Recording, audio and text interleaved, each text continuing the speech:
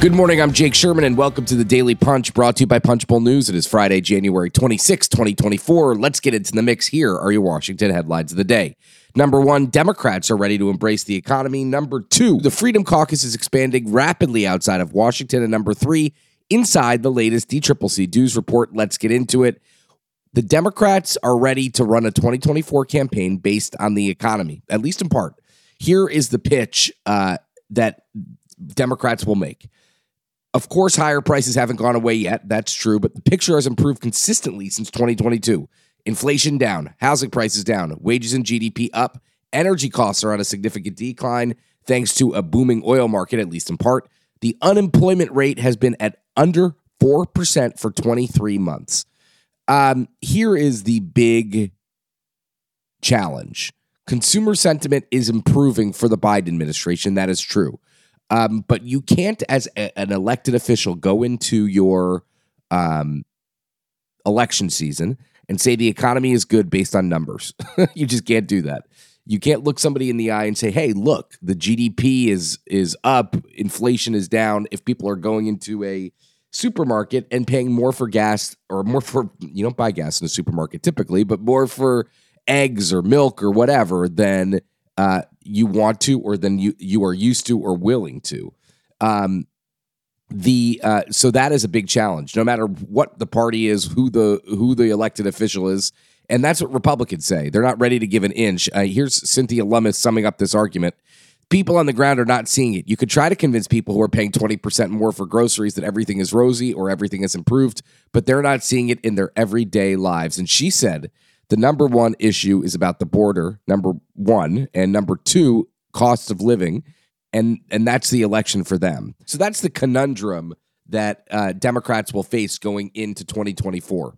Do they run on an economy that's improving? And listen, they could say we've dug out from the depths of the pandemic, which is true, when people were losing jobs left and right, but I'm not sure that's an argument that works. And there's 10 months until Election Day. And I was talking with Anna yesterday, and I said to her, it always seems at this point like the election is so far away. This year, it seems like it's extra far away in the same period of time.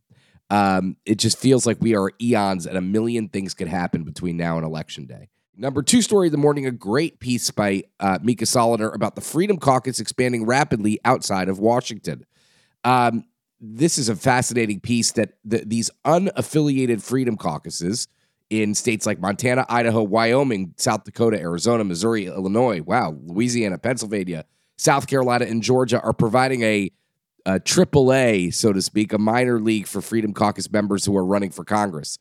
Adam Morgan is in South Carolina, a representative in the Freedom Caucus there, is looking to oust William Timmons. South Carolina State Rep Stuart Jones, a founding member of their chapter, is running for Jeff Duncan's seat.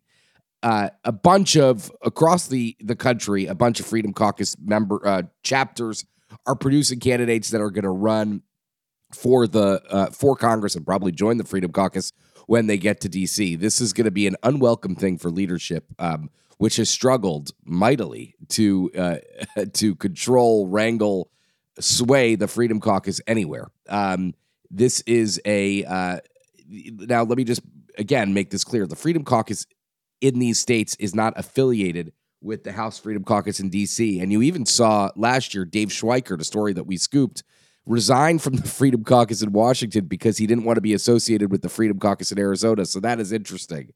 But this is a new dynamic that we've noticed around the country. Number three, inside the latest DCCC Dues report, we've got the spreadsheet that shows how much each Democrat is kicking up to the DCCC.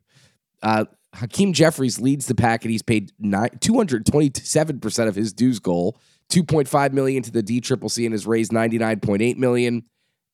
Don't kill me, Team Jeffries, but these numbers across the board, not only Jeffries, and Republicans do this too, and they're in many cases much worse. Taking credit for emails with people's names on it, members of Congress like to take credit for a lot. And these numbers are oftentimes double counted. Again, Republicans do the same thing. But the truth is all these people are raising a ton of money anyhow. But anyhow, 32 House Democrats have paid between 51 and 99% of their dues. 99 have chipped in between 1 and 50. Pay up. You're going to get emails. You're going to get phone calls. 29 non-frontline House Democrats haven't paid a dime in dues. Stephen Horsford has chipped in $15,000. The DCCC later in the cycle will inevitably have a drive to force people to pay their dues. Oftentimes a fruitless effort. We'll keep an eye on that too. And with that, leave us a rating and review. You can subscribe to Punchbowl News with your email address at punchbowl.news. Have a great day and stay safe.